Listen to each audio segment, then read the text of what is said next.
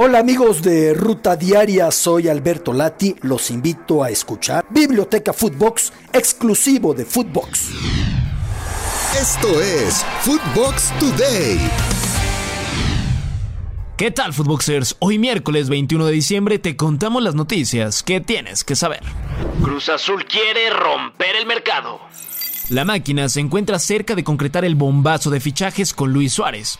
El delantero uruguayo ya cuenta con una oferta formal para arribar al balompié mexicano. Dicha oferta es por los próximos 2 años, mismos donde recibiría un sueldo cercano a los $6 millones, sumando a una prima por fichaje y bonos, números que lo convertirían en uno de los 5 jugadores mejor pagados de la Liga MX. De vuelta a Europa. El equipo de América informó a través de redes sociales que Guillermo Ochoa ya no continuará en el nido, pues volverá al viejo continente.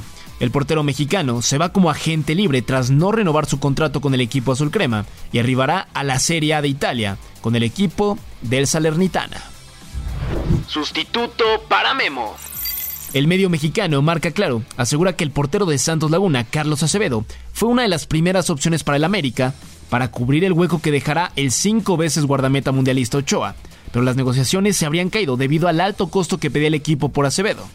De esta manera, el portero de Necaxa, Luis Malagón, llegaría como suplente al equipo, ya que en Cuapa le darán la oportunidad de ser el portero titular a Óscar Jiménez. Reencuentro con el gol. El delantero mexicano Raúl Jiménez volvió a marcar en los octavos de final de la Carabao Cup en el partido de su equipo del Wolverhampton ante el Gillingham en el Molineux Stadium, donde los Wolves terminaron imponiéndose 2-0. Jiménez entró de cambio al juego al minuto 69 y al minuto 77 marcó de penal para poner la ventaja para su equipo.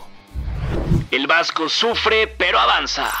A pesar de que el Mallorca, equipo que dirige el mexicano Javier Aguirre, complicó su pase, estará este viernes en el sorteo de los 16avos de la Copa del Rey. El equipo del técnico mexicano obtuvo un dramático triunfo 1-0 en el torneo. Los del Vasco le ganaron al equipo del Real Unión de Irún, equipo de tercera división, gracias a un gol de Dani Rodríguez. Isco se marcha.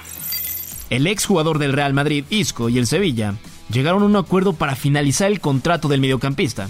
El equipo de Jorge Sampaoli anunciará en las próximas horas que el contrato del jugador malagueño será rescindido y el mediapunta volverá a ser agente libre tras 4 meses de estadía con el equipo sevillano.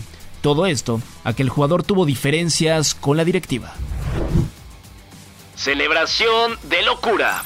Los seleccionados argentinos campeones del mundo fueron recibidos como héroes en Buenos Aires, donde millones de personas emocionadas aguardaron su llegada para celebrar juntos la Copa del Mundo obtenida en Qatar 2022. Las aglomeraciones en las calles impidieron realizar el recorrido en autobús, obligando a evacuar en helicóptero a los futbolistas ante la imposibilidad de continuar con su ruta prevista.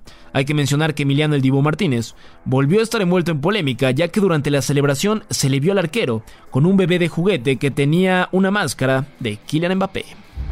Polémica en Francia.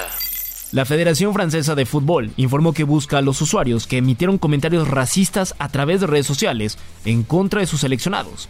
Isabelle Herron, ministra a cargo de la equidad de género, comentó que entre los jugadores a quienes apuntaron los insultos figuraban Kylian Mbappé y Kingsley Coman. Victoria del París. Con sus 2 máximas estrellas en la final, Lionel Messi y Kylian Mbappé, el equipo parisino del PSG se vio beneficiado pues recibió una importante suma de dinero por la participación de sus jugadores en la Copa del Mundo.